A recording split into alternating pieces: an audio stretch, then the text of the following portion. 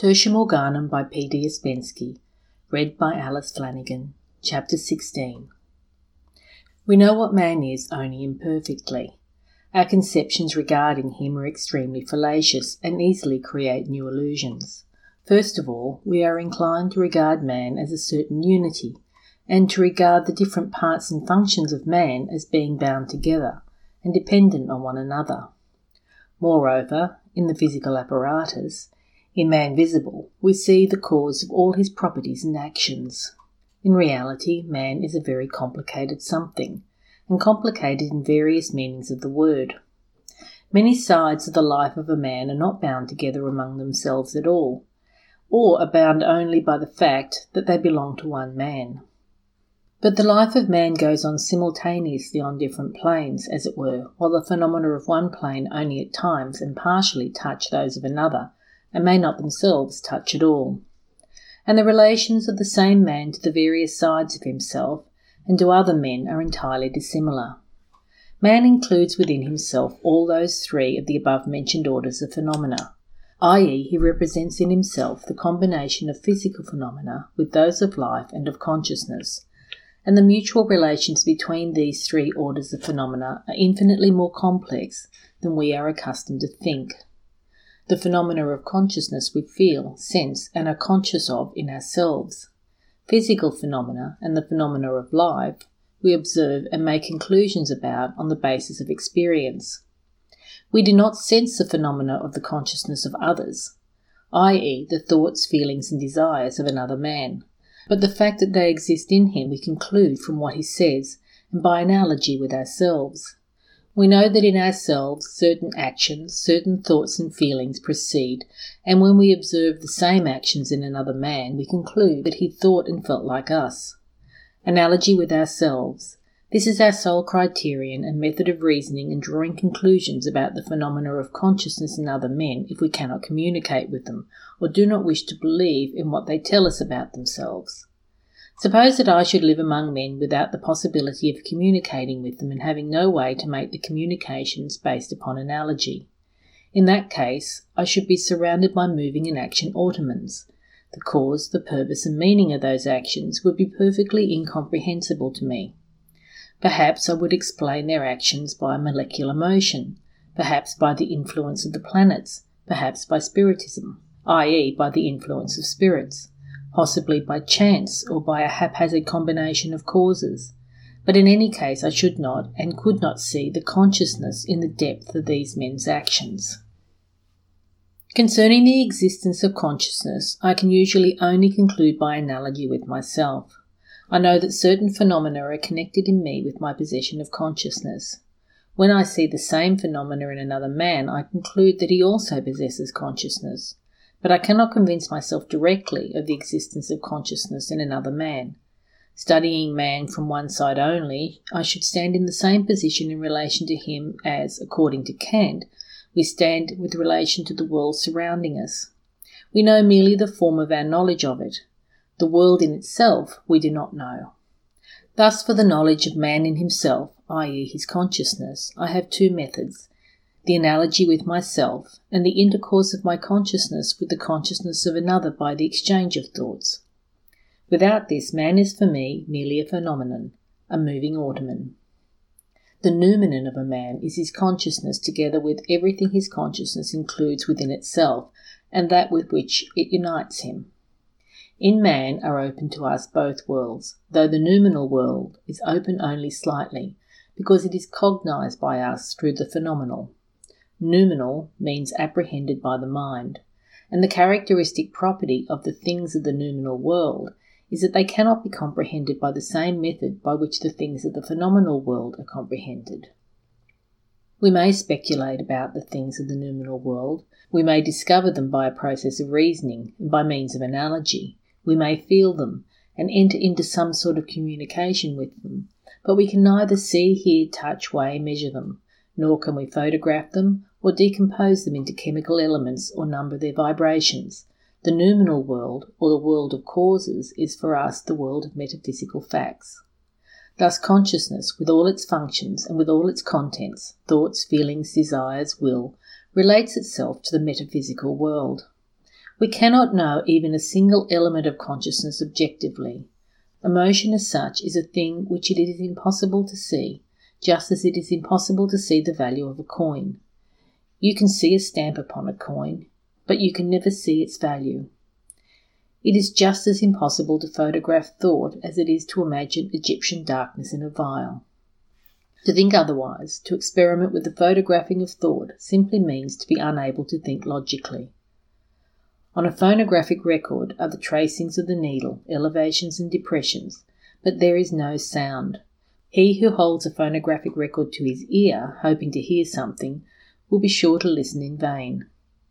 Including within himself two worlds, the phenomenal and the noumenal, man gives us the opportunity to understand in what relation these worlds stand to one another everywhere throughout nature. We have already arrived at the conclusion that the noumenon of a thing consists in its function in another sphere, in its meaning which is incomprehensible in a given section of the world. And Ouspensky has asterisked this. The expression section of the world is taken as an indicator of the unreality of the forms of each section. The world is infinite, and all forms are infinite, but to grasp them with the finite brain consciousness, i.e. by consciousness reflected in the brain, we must imagine the infinite forms as being finite, and these are the sections of the world. The world is one, but the number of possible sections is infinite. Let us imagine an apple. It is one, but we may imagine an infinite number of sections in all directions, and these sections will differ from one another. But if instead of the apple we take a more complicated body, for instance the body of some animal, then the sections taken in different directions will be even more unlike one another. End of asterisk. Next we came to the conclusion that the number of meanings of one and the same thing in different sections of the world must be infinitely great and infinitely various, that it must become its own opposite, return again to the beginning from our standpoint, etc., etc., infinitely expanding, contracting again, and so forth. It is necessary to remember that the noumenon of the phenomenon are not different things, but merely different aspects of one and the same thing. Thus the phenomenon is the finite expression, in the sphere of our knowledge through the organs of sense, of the infinite noumenon. From our standpoint, we can equally say that a certain phenomenon, or a certain group of phenomena, from the side of noumena, is expressed by the consciousness of some infinite and multifarious substance, or that an infinite or infinitely multifarious consciousness is expressed to us by that or another definite phenomenon. A phenomenon is the three-dimensional expression of a given noumenon. This three-dimensionality depends upon the three-dimensional form of our knowledge, i.e., speaking simply, upon our brains, nerves, eyes, and fingertips. In man we have found that his noumenon is consciousness, and that therefore in consciousness lies the solution to the riddle of the functions and meanings of man which are incomprehensible from an outside point of view. What is the consciousness of man if it is not his function, incomprehensible in the three-dimensional section of the world? Truly, if we shall study and observe man by all accessible means, objectively, from without, we shall never discover his consciousness, and shall never define the function of his consciousness. We must first of all become aware of our own consciousness, and then either begin a conversation, by signs, gestures, words, with another man, begin to exchange thoughts with him, and from his answers deduce the conclusions that he possesses consciousness, or come to the conclusion about it from external indications, actions similar to ours or similar circumstances. But the direct method of objective investigation, without the help of speech or without the help of conclusions based upon analogy, we shall not discover the consciousness of another man. That which is inaccessible to the direct method of investigation but exists is noumenal. Consequently, we shall not be in a position to define the functions and meanings of man in another section of the world than that world of Euclidean geometry, solely accessible to the direct methods of investigation. Therefore, we have a perfect right to regard the consciousness of man as the function in some section of the world different from the three-dimensional section wherein the body of man functions. Having established this much, we must ask ourselves the question: have we not the right to make the reverse conclusion, and regard as their consciousness the to us unknown function of the world and of things outside of their three-dimensional section? Our usual positivistic view regards consciousness as a function of the brain. Without a brain, we cannot imagine consciousness. Max Nordau, when he wanted to imagine the world's consciousness, in Paradoxes, was obliged to say that we cannot be certain that somewhere in the infinite space of the universe is not the repeated, on the grandiose scale, the same combination of physical and chemical elements as constitutes our brains. This is very characteristic and typical of positive science. Desiring to imagine the world's consciousness, positivism is first of all forced to imagine a gigantic brain. Does not this at once savour the two-dimensional or plane world? Surely the idea of a gigantic brain somewhere beyond the stars reveals the appalling poverty and impotence of positivistic thought. This thought cannot leave its usual grooves. It has no wings for the soaring flight. Let us imagine that some curious inhabitant of Europe in the 17th century should try to foresee the means of transportation in the 20th century, and should picture himself on an enormous stagecoach, large as a hotel, harnessed by 1,000 horses. He would be pretty near the truth, but at the same time infinitely far from it. And yet even in this time some minds which foresaw along correct lines already existed. Already the idea of the steam engine had been broached and models were appearing. The thought expressed by Nordau remains one of a favourite concept of popular philosophy, that the planets and satellites of the solar system are merely molecules of some tremendous organism, an insignificant part of which that system represents. Perhaps the entire universe is located on the tip of the little finger of some gigantic being, says such a philosophizer, and perhaps our molecules are also worlds. The deuce! Perhaps my little finger there are several universes too. And such a philosophizer gets frightened, but all such reasonings are merely the gigantic stagecoach over again. This is the way a little girl thought about whom I was reading, if I mistake not, in the Theosophical Review. The girl was sitting near the fireplace, and beside her slept a cat. Well, the cat is sleeping, the girl reflected. Perhaps she sees in a dream that she is not a cat but a little girl. And maybe I am not a little girl at all, but a cat, and only see in a dream that I am a little girl. The next moment the house resounds with a violent cry, and the parents of the little girl have a hard time to convince her that she is not a cat but really a little girl. All this shows that it is necessary to philosophize with a certain amount of skill. Our thought is encompassed by many blind alleys, and positivism is itself such a blind alley. Our analysis of phenomena, the relation which we have shown to exist between physical phenomena and those of life and of consciousness, permits us to assert quite definitely that the phenomena of consciousness cannot be a function of the brain, i.e. a function of psychological and physical phenomena, or phenomena of a lower order. We established that the higher cannot be a function of the lower, and this division into higher and lower is also based upon a clear fact of the different potentialities of various orders of phenomena, of the different amount of latent force contained in them, or liberated from them. And of course we have the right to call those phenomena the higher which possess immeasurably greater potentiality, immeasurably more latent force, and to call those the lower which possess less potentiality, less latent force. The phenomena of life are the higher in comparison with physical phenomena. The phenomena of consciousness are the higher in comparison with the phenomena of life and physical phenomena. Which must be the function of which is clear.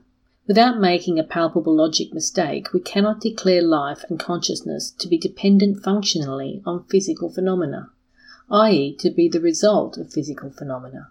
The truth is quite the opposite of this. Everything forces us to recognize physical phenomena as the result of life, and life as the result of consciousness. But of which life, and of which consciousness? Here lies the question.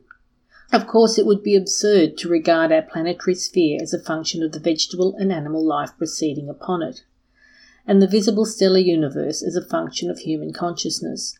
But nothing of this sort is meant. In the occult understanding of things, we speak always of another life and another consciousness, the particular manifestation of which is our life and our consciousness. It is important to establish the general principle that physical phenomena, being the lower, depend upon the phenomena of life and of consciousness, which are higher. If we admit this principle as established, then it is possible to proceed further. The first question which arises is this: in what relation does the consciousness of man stand to his body and his brain? This question has been answered differently in different times. Consciousness has been regarded as a direct function of the brain. Thought is the motion of brain substance. Thus, of course, denying any possibility of consciousness without the existence of the brain. Then followed the attempt to establish a parallelism between the activity of consciousness and of the brain. But the nature of this parallelism has always remained obscure. Yes, evidently, the brain works parallel to consciousness. An arrestment or a disorder of the activity of the brain brings as a consequence a visible arrestment or disorder of the activity of consciousness. But after all, the activity of the brain is merely motion, i.e., an objective phenomenon, whereas the activity of consciousness is a phenomenon objectively undefinable, subjective, and at the same time more powerful than anything objective. How shall we reconcile all this? Let us endeavour to consider the activity of the brain and the activity of consciousness from the standpoint of the evidence that two data, the world and consciousness, accepted by us at the very beginning. If we consider the brain from the standpoint of consciousness, then the brain will be part of the world, i.e., part of the outer world lying outside of consciousness. Therefore, consciousness and brain are different things. But consciousness, as experience and observation shows, can act only through the brain. The brain is that necessary prism passing through which consciousness manifests itself to us as intellect. Or to put it a little differently, the brain is a mirror reflecting consciousness in our three-dimensional section of the world. This last means that in our three-dimensional section of the world, not all of consciousness, the true dimensions of which we do not know, is acting, but only so much of it as can be reflected in the brain. It is clear that if the mirror be broken, then the image will be broken too, or if the mirror be injured or imperfect, then the reflection will be blurred or distorted. But there is absolutely no reason to believe that when the mirror is broken, the object which it reflects is thereby destroyed, i.e., in the given case, consciousness. Consciousness cannot suffer from any disorder of the brain, but the manifestations of it may suffer very much, or may even disappear from the field of our observation altogether. Therefore, it is clear that a disorder in the activity of the brain causes an enfeeblement or a distortion, or even a complete disappearance of the faculties of consciousness manifesting in our sphere. The idea of the comparison between a three-dimensional body and a four-dimensional one enables us to affirm that not all the activity of consciousness goes through the brain, but a part of it only. The brain is clearly a three-dimensional body, and as such, unreal. Consciousness is something having no dimensions or many, real in any case. So how can the real disappear with the destruction of the unreal? And Ouspensky quotes from Frédéric Myers' essay on the subliminal consciousness, as quoted in William James' The Varieties of Religious Experience. And the quote is as follows: "Each of us is in reality an abiding psychical entity, far more extensive than he knows. An individuality which can never express itself completely through any corporeal manifestation. The self manifests through the organism, but there is always some part of the self unmanifested." End of quote. And Ouspensky continues, "The positivist will remain unconvinced. He will say, 'Prove to me that consciousness can act without a brain. Then I will believe it.' I shall answer him by the question, what in the given case will constitute a proof? There are no proofs, and there cannot be any. The existence of consciousness without a brain, if that be possible, is for a metaphysical fact, which cannot be proven like a physical one. And if my opinion will reason sincerely, then we will be convinced that there can be no proof, because he himself has no means of being convinced of the existence of consciousness acting independent of a brain. Let us assume that the consciousness of a dead man, i.e. a man whose brain has ceased to act, continues to function. How can we convince ourselves of this? By no possible means whatsoever. We have means of communication, speech, writing, with consciousness, which are in conditions similar to our own. i.e. acting through brains, concerning the existence of those same consciousnesses, we can conclude by analogy with ourselves. But concerning the existence of other consciousnesses, whether they do or they do not exist is immaterial. There are no means whereby we can convince ourselves that they exist. It is exactly this last that gives us a key to the understanding of the true relation of consciousness to the brain. Our consciousness being the reflection of consciousness from the brain, we can observe, as consciousness only, those reflections which are similar to itself. We have before established that we can make conclusions concerning consciousness other than our own from the exchange of thoughts with them, and from analogies with ourselves. Now we may add to this, that for this very reason we can know only about the existence of consciousness similar to our own, and we cannot know any other consciousnesses at all, whether they exist or not, unless we ourselves enter their plane.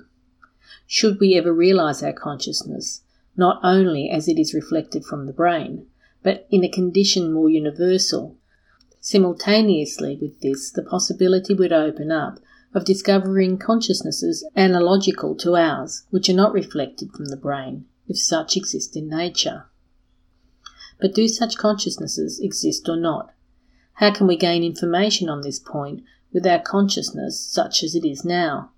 Observing the world from our standpoint, we perceive it in actions proceeding from rational conscious causes, such as the work of a man, and other actions proceeding from unconscious blind forces of nature, such as the movement of waves, the ebbing and flowing of the tide, the descent of great rivers, etc., etc.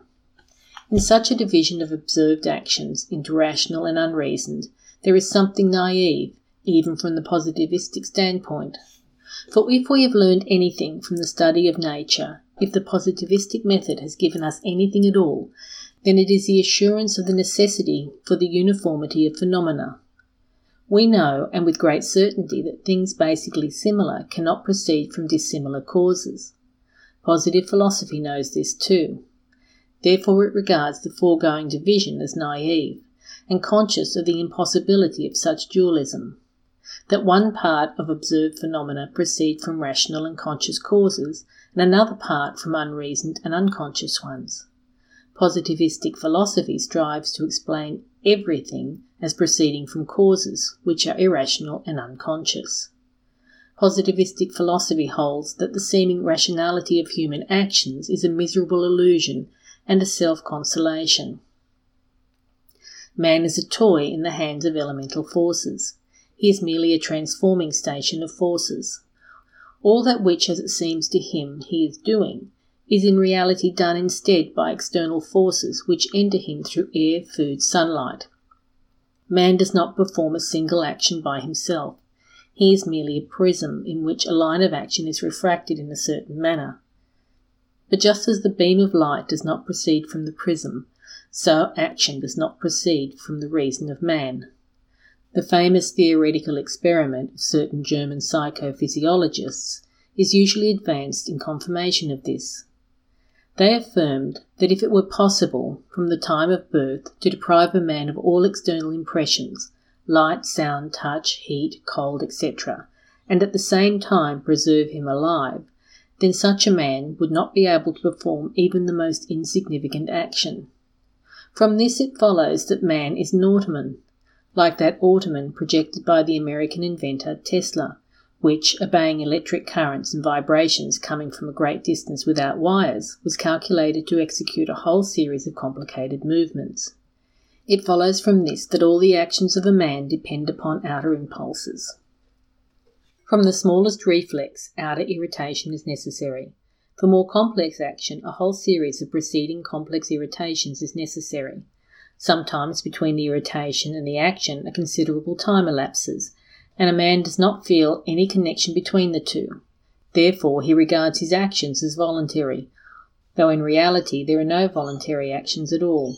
Man cannot do anything by himself, just as a stone cannot jump voluntarily. It is necessary that something should throw it up. Man needs something to give him an impulse, and then he will develop exactly so much force as such an impulse, and all the preceding impulses, put into him, and no trifle more. Such is the teaching of positivism. From the standpoint of logic, such a theory is more correct than the theory of two classes of actions, reasoned and unreasoned. It at least establishes the principle of necessary uniformity. It is really impossible to suppose that in an immense machine certain parts move according to their own desire and reasoning. There must be something uniform. Either all the parts of the machine possess a consciousness of their function and act according to this consciousness, or all are worked from one motor and are driven by one transmission. The enormous service performed by positivism is that it established this principle of uniformity. It is left to us to define in what this uniformity consists. The positivistic hypothesis of the world considers that the basis of everything is unconscious energy, which arose from unknown causes at a time that it is not known. This energy, after it has passed through a whole series of invisible electromagnetic and physico-chemical processes, is expressed for us in visible and sensed motion, then in growth, i.e. in the phenomena of life, and at last in consciousness. This view has been already investigated, and the conclusion reached that it is impossible to regard physical phenomena as the cause of the phenomena of consciousness, while on the other hand the phenomena of consciousness serve as an undoubted cause for a great number of physical phenomena observed by us. Then, from the very essence of the idea of motion, which is the foundation of the physico-mechanical world, was deduced the conclusion that motion is not an entirely obvious thing, that the idea of motion arose in us because of the limitation and incompleteness of our sense of space, a slit through which we observe the world. And it was established that the idea of time is deduced from the observation of motion, and that the idea of motion results from our time sense, and that the idea of motion is quite definitely the function of the time sense, which in itself is a limit or boundary of the space sense belonging to the being of a given psyche. It was also established that the idea of motion could arise out of a comparison between two different fields of consciousness. And in general, all analysis of the fundamental categories of our knowledge of the world, space and time, showed that we have absolutely no data whatever for accepting motion as the fundamental principle of the world. And if this is so, if it is impossible to assume behind the scenes of the creation of the world the presence of an unconscious mechanical motor, then it is necessary to consider the cosmos as living and conscious, because one or the other of two things must be true. Either it is mechanical and dead, accidental, or it is living and conscious of itself. There can be nothing dead in living nature, and there can be nothing living in dead nature. And Ouspensky quotes from Schopenhauer in his Counsels and Maxims.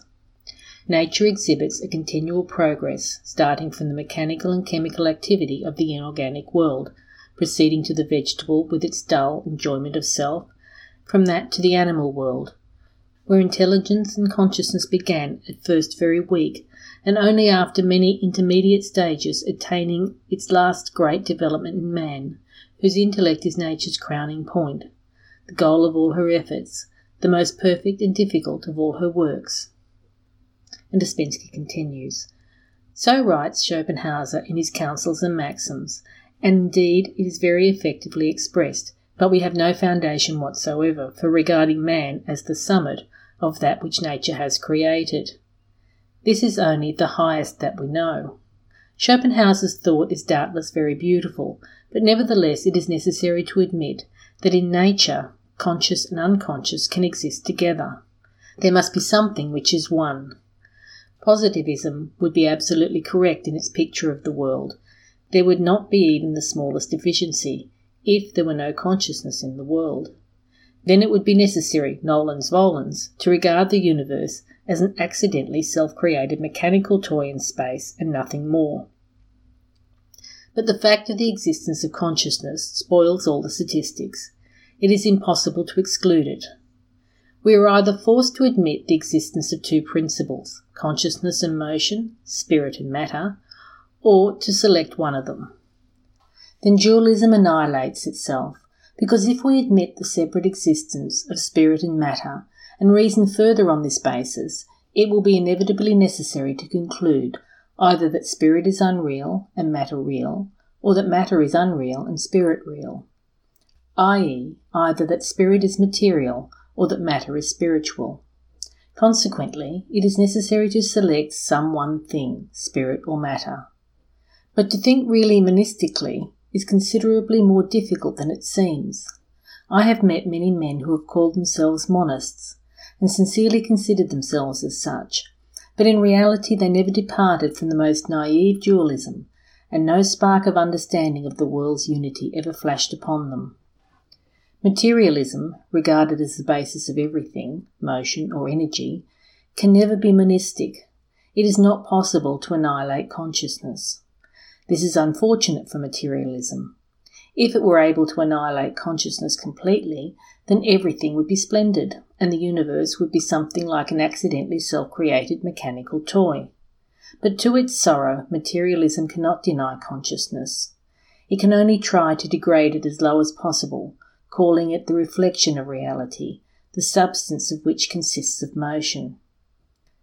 But how deal with the fact that the reflection possesses in its case an infinitely greater potentiality than the reality? How can this be? From what does this reality reflect, or what is it refracted in, that in its reflected state it possesses infinitely greater potentiality than in its original state? The consistent materialistic monist will be forced to say that reality reflects from itself, i.e., one motion reflects from another motion. But this is merely dialectics, and it fails to make clear the nature of consciousness, for consciousness is something other than motion. No matter how hard we try to define consciousness in terms of motion, we nevertheless know that they are two different things, different as regard our receptivity of them, belonging to different worlds, incommensurable, and which can exist simultaneously. Moreover, consciousness can exist without motion, but motion cannot exist without consciousness, because out of consciousness comes the necessary condition of motion, time. No consciousness, no time. No time, no motion. We cannot escape this fact, and thinking logically, we must inevitably recognize two principles. But if we begin to consider the very recognition of two principles as illogical, then we must recognize consciousness as a single principle, and motion as an illusion of consciousness. But what does this mean? It means that there can be no monistic materialism. Materialism can be only dualistic, i.e., it must recognize two principles, motion and consciousness. As soon as it comes to recognize one principle, it becomes idealism, metaphysics. But in order to think idealistically, it is necessary that idealism be not dualistic, because just as monistic materialism is impossible, so is dualistic idealism equally impossible. But in order to come to pure and strict monistic idealism, a profound and fundamental construction of all our concepts is necessary. Here a new difficulty arises. Our concepts are limited by language. Our language is deeply dualistic. This is indeed a terrible obstacle. I showed previously how language retards our thought, making it impossible to express the relations of a being universe. In our language, only an eternally becoming universe exists. The eternal now cannot be expressed in language. Thus our language pictures to us beforehand a false universe, dual, when in reality it is one, and eternally becoming, when it is in reality eternally being.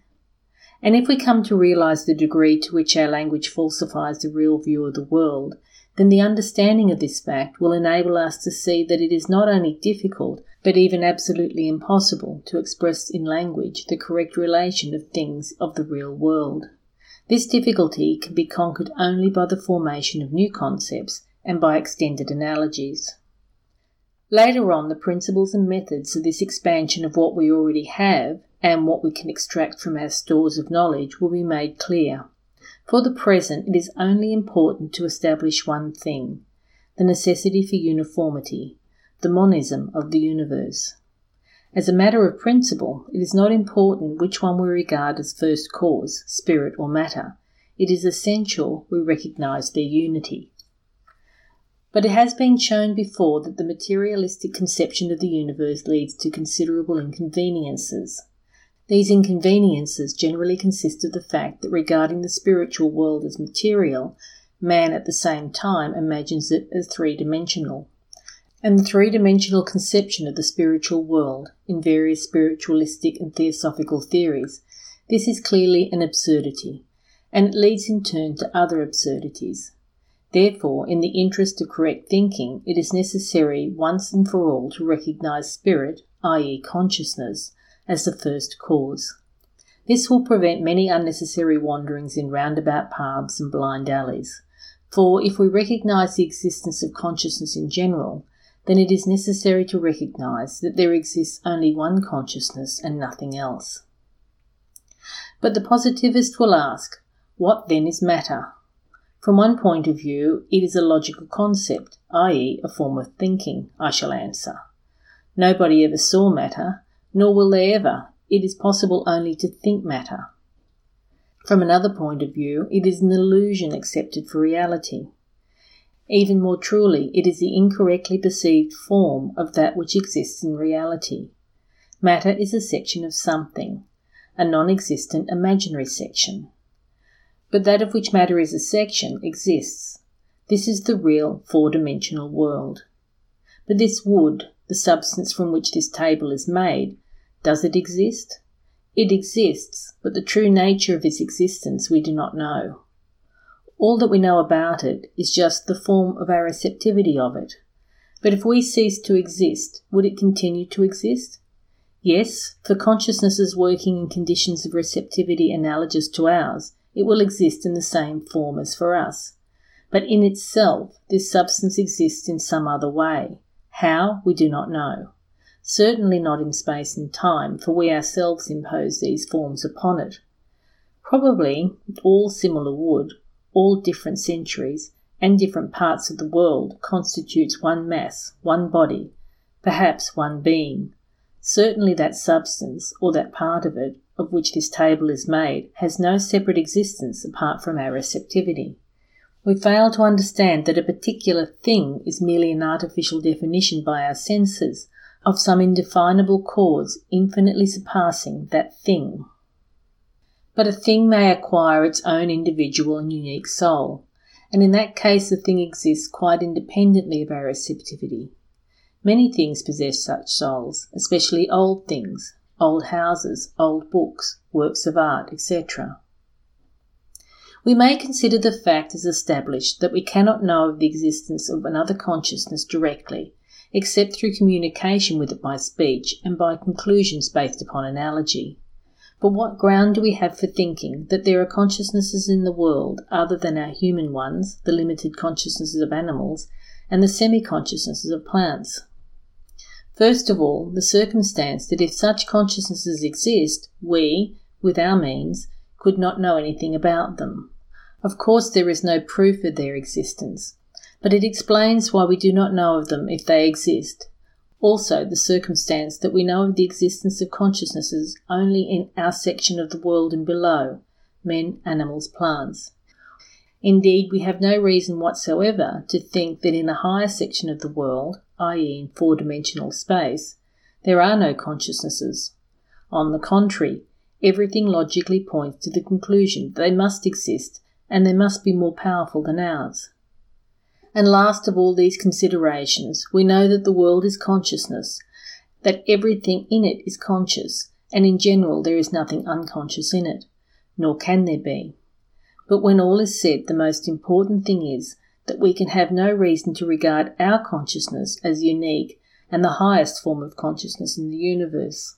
The question now stands in this way. How can we know about the existence of the consciousness of other sections of the world, of higher space, if they exist? By two methods, through communication with them and through conclusions by analogy. For the first, it is necessary that our consciousness should become similar to theirs, should transcend the limits of the three-dimensional world, and it is necessary to change the form of consciousness. The second may result as a consequence of the gradual expansion of the faculty of drawing inferences by analogy. By trying to think out of the usual categories, by trying to look at things and at ourselves in a new light, by trying to liberate our consciousness from its accustomed chains of perception in time and space, little by little we begin to notice analogies between things which we did not notice before. our mind grows, and with it grows up the power to discover analogies. This ability, with each new step attained, expands and enriches the mind. Each minute we advance more rapidly. Each new step makes the next more easy. Our consciousness becomes different. Then, applying to itself its expanded ability to construct analogies, and looking about, consciousness suddenly perceives round about itself a series of consciousnesses of the existence of which it was previously unaware. And our consciousness understands the reason for this unawareness, and not to that which our consciousness is native. Thus, in this case, simply the ability to discover new analogies translates our consciousness into another plane of existence. The consciousness of a man begins to penetrate into the world of the noumena, which is in affinity with it. Then his point of view changes likewise with regards to the things and events of the phenomenal world. Phenomena may suddenly assume, to his eyes, quite different grouping. As already said, similar things may be different from one another in reality. Different things may be similar. Quite separate, disconnected things may be part of a great whole, of some entirely new category.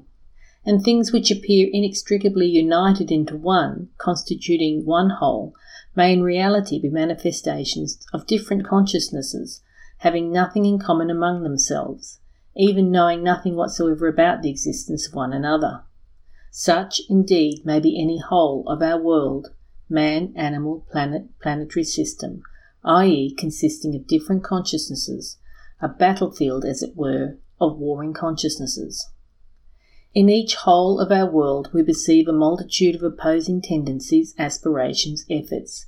Each aggregate is, as it were, an arena of struggle for multitudes of opposing forces, each of which acts by itself, is directed to its own goal, usually to the disruption of the whole. But the interaction of these forces represents the life of the whole, and in everything something is always acting which limits the activity of separate tendencies. This something is the consciousness of the whole. We cannot establish the existence of such a consciousness by analogy with ourselves, or by intercourse with it, or by exchange of thoughts, but a new path opens before us. We perceive a certain separate and quite definite function, the preservation of the whole. Behind this function we infer a certain separate something. A separate something having a definite function is impossible without consciousness. If the whole possesses consciousness, then the separate tendencies or forces must also possess consciousness. A body or organism is the point of intersection of the lines of these consciousnesses, a place of meeting, perhaps a battlefield. Our I, and that is the letter I, is also that battlefield on which this or that emotion, this or that habit or inclination gains an advantage, subjecting to itself all the rest of every given moment, and identifying itself with the I. Again, capital letter I. But also the I is a being, having its own life, imperfectly conscious of that of which itself consists, and identifying itself with this or another portion of itself. Have we any warrant for supposing that the organs and members of the body, thoughts and emotions, are beings also? We have, because we know that there exists nothing unconscious, and any something having a separate function must have a separate consciousness and can be called a being. All the consciousnesses assumed by us to exist in the world of many dimensions cannot know one another, i.e. cannot know that we are binding them together in different wholes in our phenomenal world, just as in general they cannot know our phenomenal world and its relations, but they must be conscious of themselves, although it is impossible for us to define the degree of clearness of this consciousness. It may be clearer than ours, it may be more vague, dreamlike as it were. Between consciousnesses there may be a continuous but imperfectly perceived exchange of thoughts, analogous to the exchange of substance in a living organism. They may experience certain feelings in common. Certain thoughts may arise in them spontaneously, as it were, under the influence of general causes. Upon the lines of this communication, consciousnesses must divide themselves into different wholes of some category to us entirely incomprehensible, or only guessed at. The essence of each separate consciousness must consist in its knowledge of itself and its nearest functions and relations. It must feel things analogous to itself, and must have the faculty of telling about itself and them, i.e., this consciousness must always behold a picture of itself and its conditioning relations.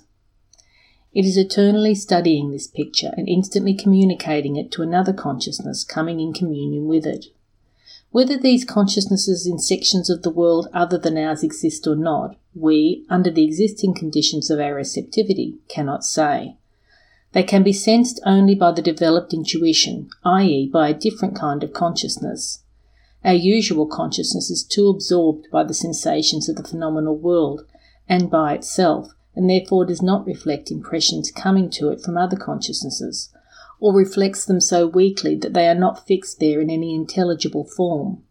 Moreover, our consciousness does not recognize the fact that it is in constant communion with the noumena of all surrounding things, near and remote, and with consciousnesses like it and those entirely different, with the consciousness of everything in the world and of all the world.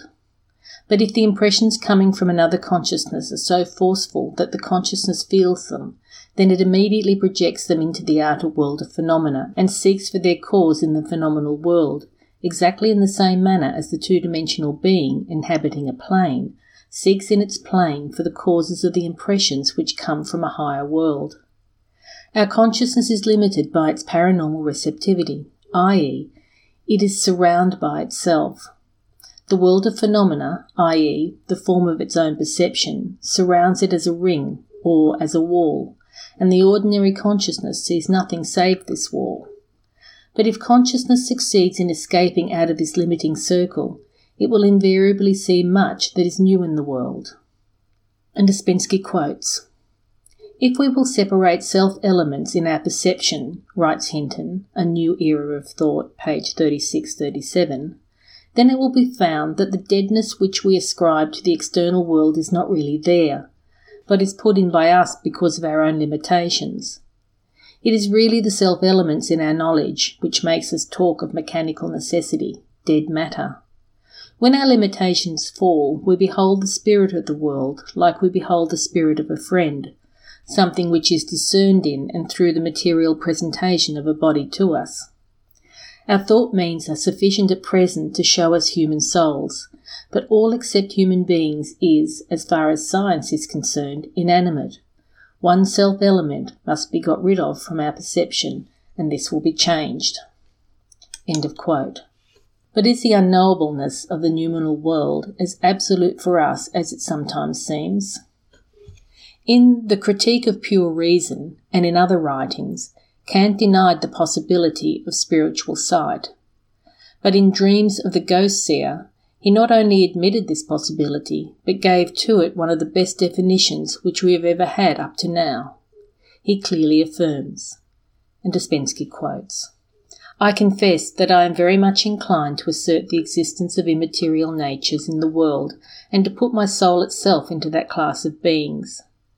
These immaterial beings ... are immediately united with each other.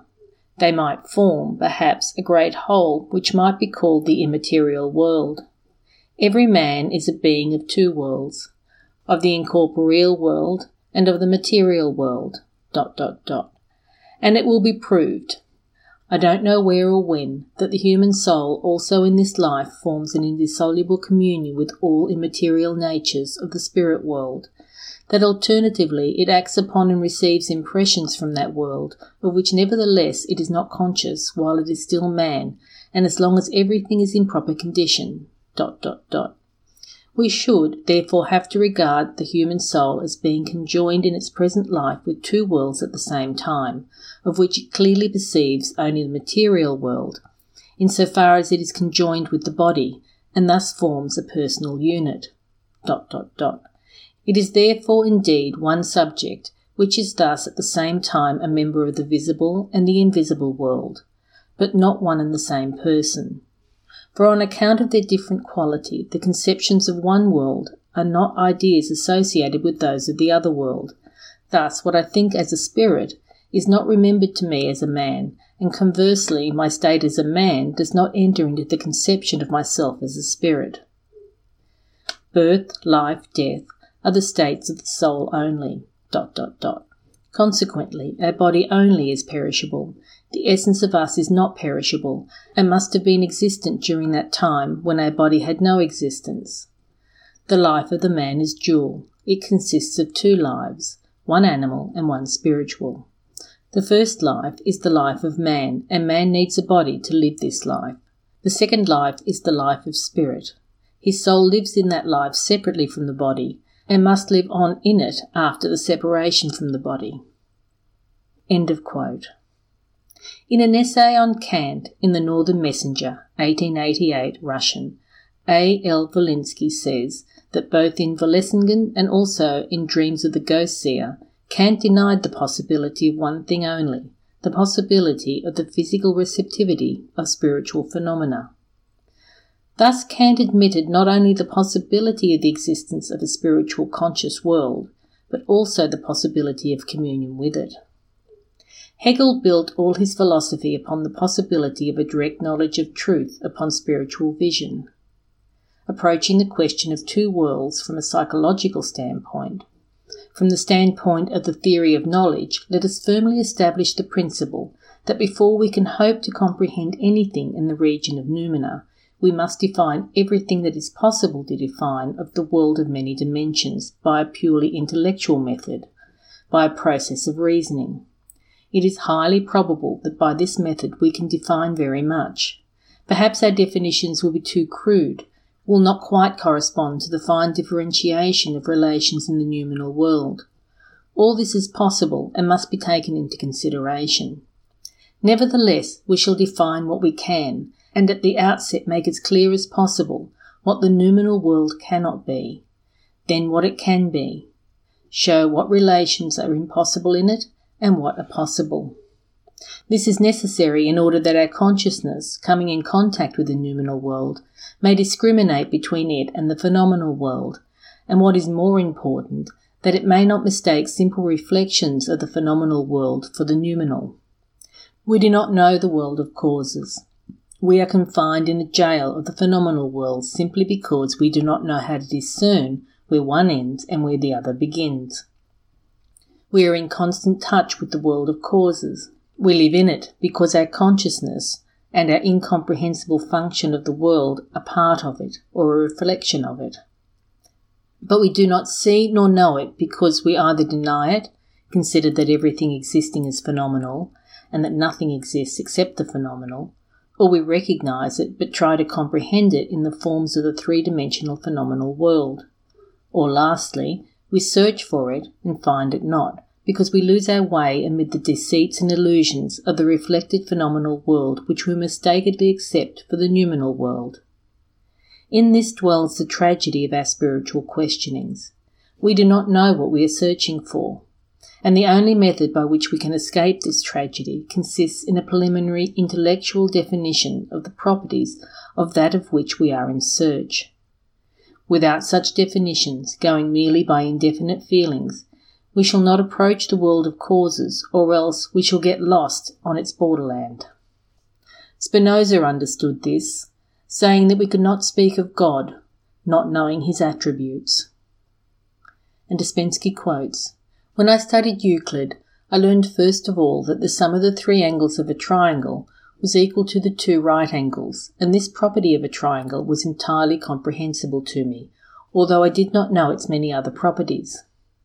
But so far as spirits and ghosts are concerned, I do not know even one of their attributes, but constantly hear different fantastic tales about them, in which it is impossible to discover any truth." End of quote. We have established certain criteria which permit us to deal with the world of noumena, or the world of spirits. These we shall make use of now. First of all, we may say that the world of noumena cannot be three-dimensional, and that there cannot be anything three-dimensional in it, i.e. commensurable with physical objects similar to them in outside appearance having form. There cannot be anything having extension in space and changing in time. And most important, there cannot be anything unconscious.